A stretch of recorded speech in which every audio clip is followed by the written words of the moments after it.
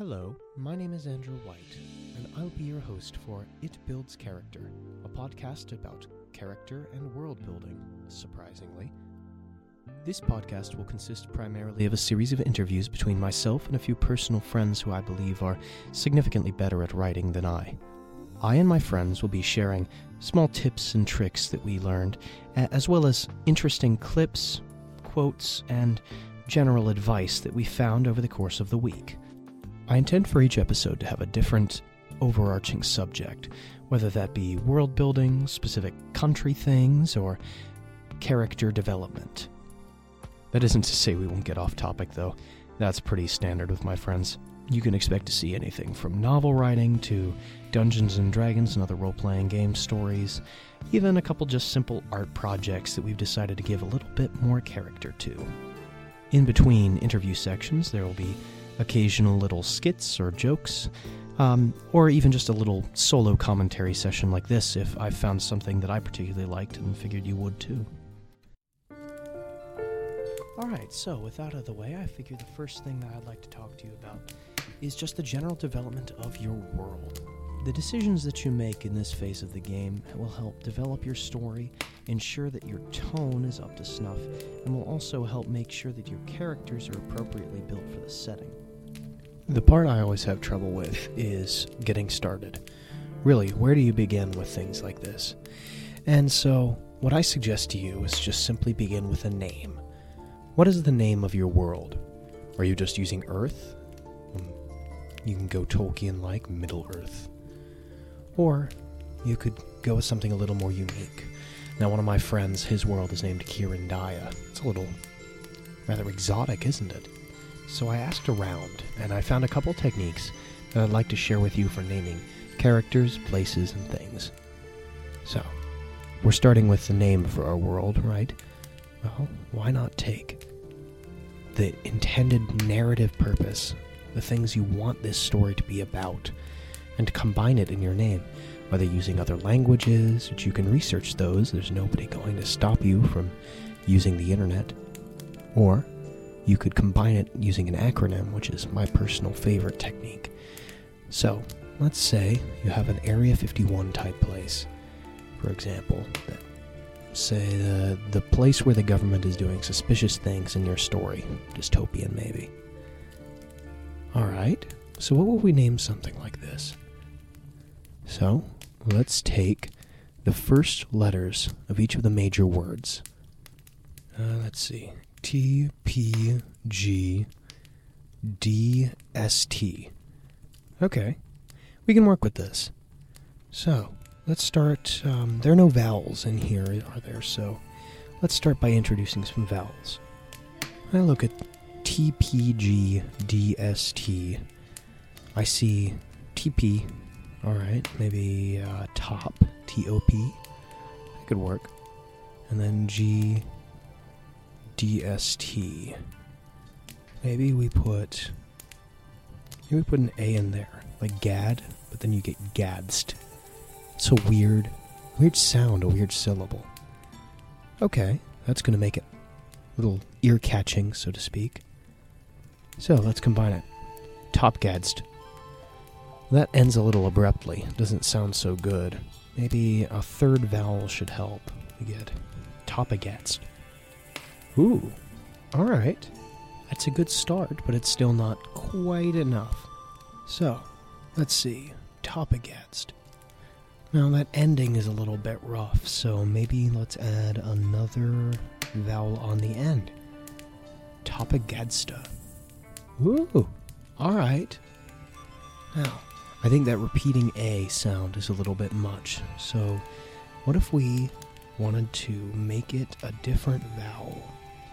Topigudsta. Ooh, alright, it's Topigudsta. That sounds decent. Reminds me almost of like a strange tropical island. So, maybe one of the island continents on our world is named Topigudsta. It's a place where the government is doing suspicious things. You can name pretty much anything this way if you want strange and unique sounds that nobody's really heard before. This is exactly how you do it. This is exactly how I do it every single time. Now, my world is called Regentas. Regentaus. You might be wondering where exactly this one came from using the methods that we talked about before. And I'm going to let you in a little tip. This naming system can work with any combination of words. It doesn't really have to mean anything. In this case, Regentas comes from regent are us. R-E-G-E-N-T, like a king, R-A-R-E, and U-S, us. The reasons why it's named this way, and why I use that reference, is because it's complete gibberish. I didn't really have an idea in mind for when I set out to make this world. I just wanted to create. And I think that's the next important thing. You have to have a passion for creation. If at any point you feel like you aren't satisfied with what you're creating, it's perfectly acceptable to try and start again from square one. There's no shame in it. Just make sure that you are proud of your work while you are doing it. And if you're like me, with passion and a name but no real direction, it's always okay to use references. It's okay to take the little things from the stories that you love, moments that you adored, what made them so great, analyze them. And if those moments relate to the kind of story that you want to tell, that's wonderful, because writing is for everybody. And as long as you're not directly copying someone else's work, it's perfectly acceptable to look at the beautiful techniques that another author has used and recreate them for yourself. Maybe there was this beautiful dystopian novel that you just read, and you really, really want to introduce some of that amazing world building. Or perhaps you just completed a high fantasy TV show or series, and you would like to recreate that adventurous feel for yourself. Use those as the foundation, as the outline for the story that you're trying to make, and then fill in the details yourself. And this fits right in with the next thing I was going to talk about, which is start big. Don't go into the nitty-gritty details immediately. Sure, if you want to make a city that's full of skulls or something, you can. But start with the general theme of your world first. Build a firm foundation to lay that city on, and all the cities on, and every character, and every moment. The world really is just the bottom of the pyramid. And without a nice large bottom, that pyramid isn't going to stand. So I've compiled 3 different tips for how to make this world as rich and engaging as possible. The first of these tips is make sure your world takes itself just seriously enough to be relatable to the reader. Whether you're writing a serious high fantasy, dystopian novel, steampunk story, detective, any genre really. Again, the world has to take itself seriously, or else it won't be relatable and the reader will lose focus on what you have to say. A good example of this is this little excerpt I found on the internet somewhere that talks about the fact that you can indeed have weird and impractical cultural things. As a matter of fact, you should for your world. But you have to make sure that realistic consequences are addressed as well. The example I found talks about, let's say you've got a city where there are tame white doves everywhere. They're not pests, they're regarded as sacred, holy protectors of the city, and the whole city cares for them and feeds them like their pets. They're tame because it's social taboo to hurt one or scare one. Yeah, that's nice. But then someone points out that even if they're not seen as pests, it doesn't help having a completely unchecked feral pigeon population. And these creatures not only aren't being stopped at all, they're being actively fed and cared for. Doesn't that mean that the standard of cleanliness for that city would be really bad because of all the birds everywhere? You know what I mean.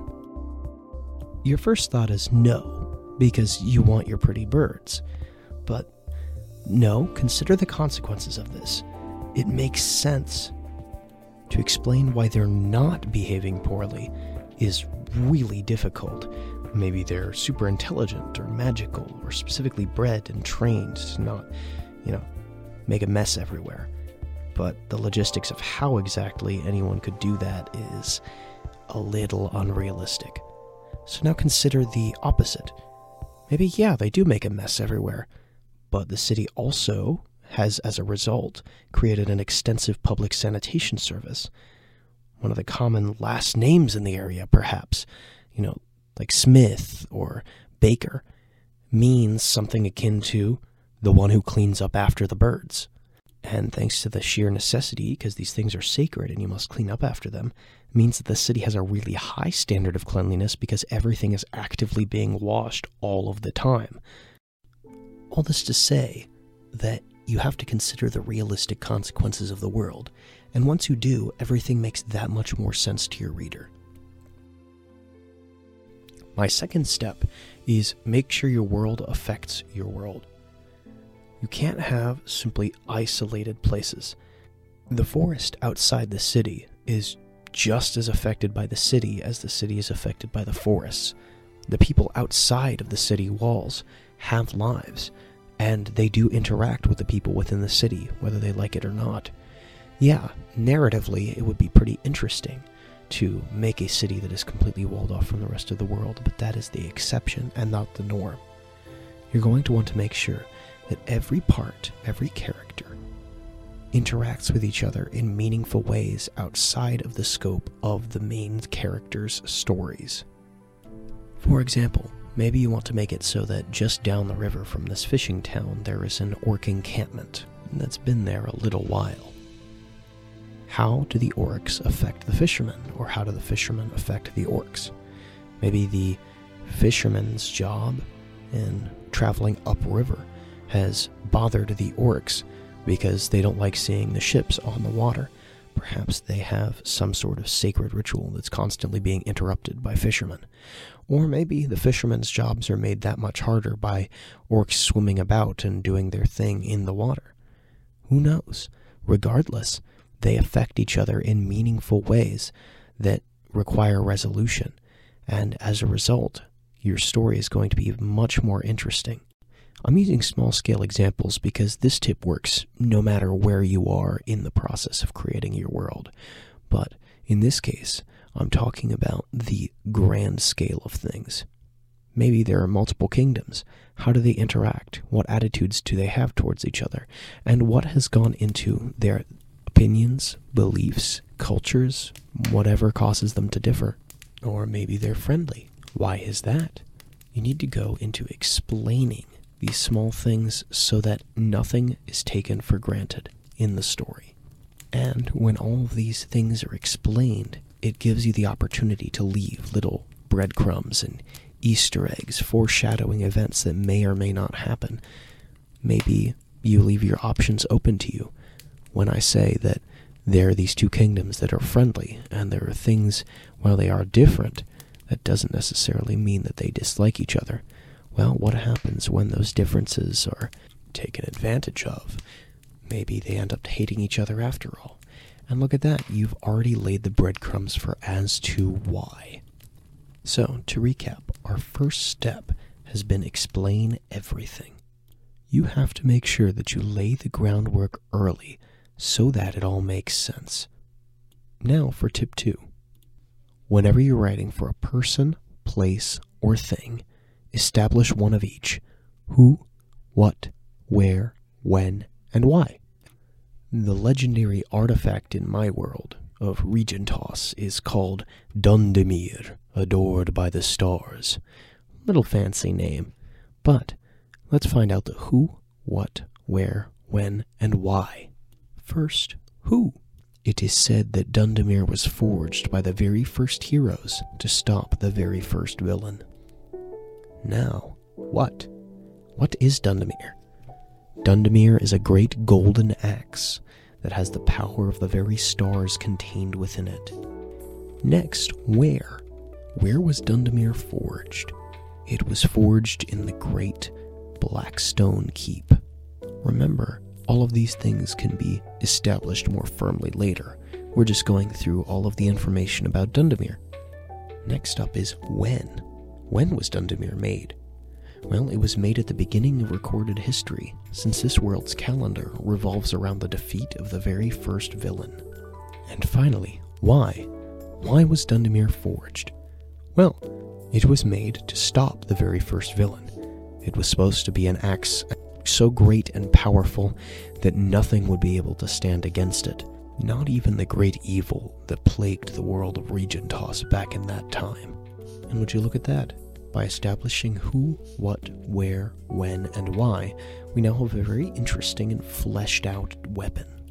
Now you may have noticed, when describing Dundemir, I used a lot of terms and places that you hadn't heard of before. That is actually my third trick. And that is, once you have all of the wide-spanning details, nothing too crazy, that's when you can start building the world around it. So, remember our little walled city of that place? Let's say, what if we make it so that that place is Topagudsta? You remember that. So, now that we have named the city, and we have it's established that there is a forest around it, and what do we call the forest? The Deep Oaks. How about the Deep Oaks? That works. Okay. Well, who lives in the Deep Oaks?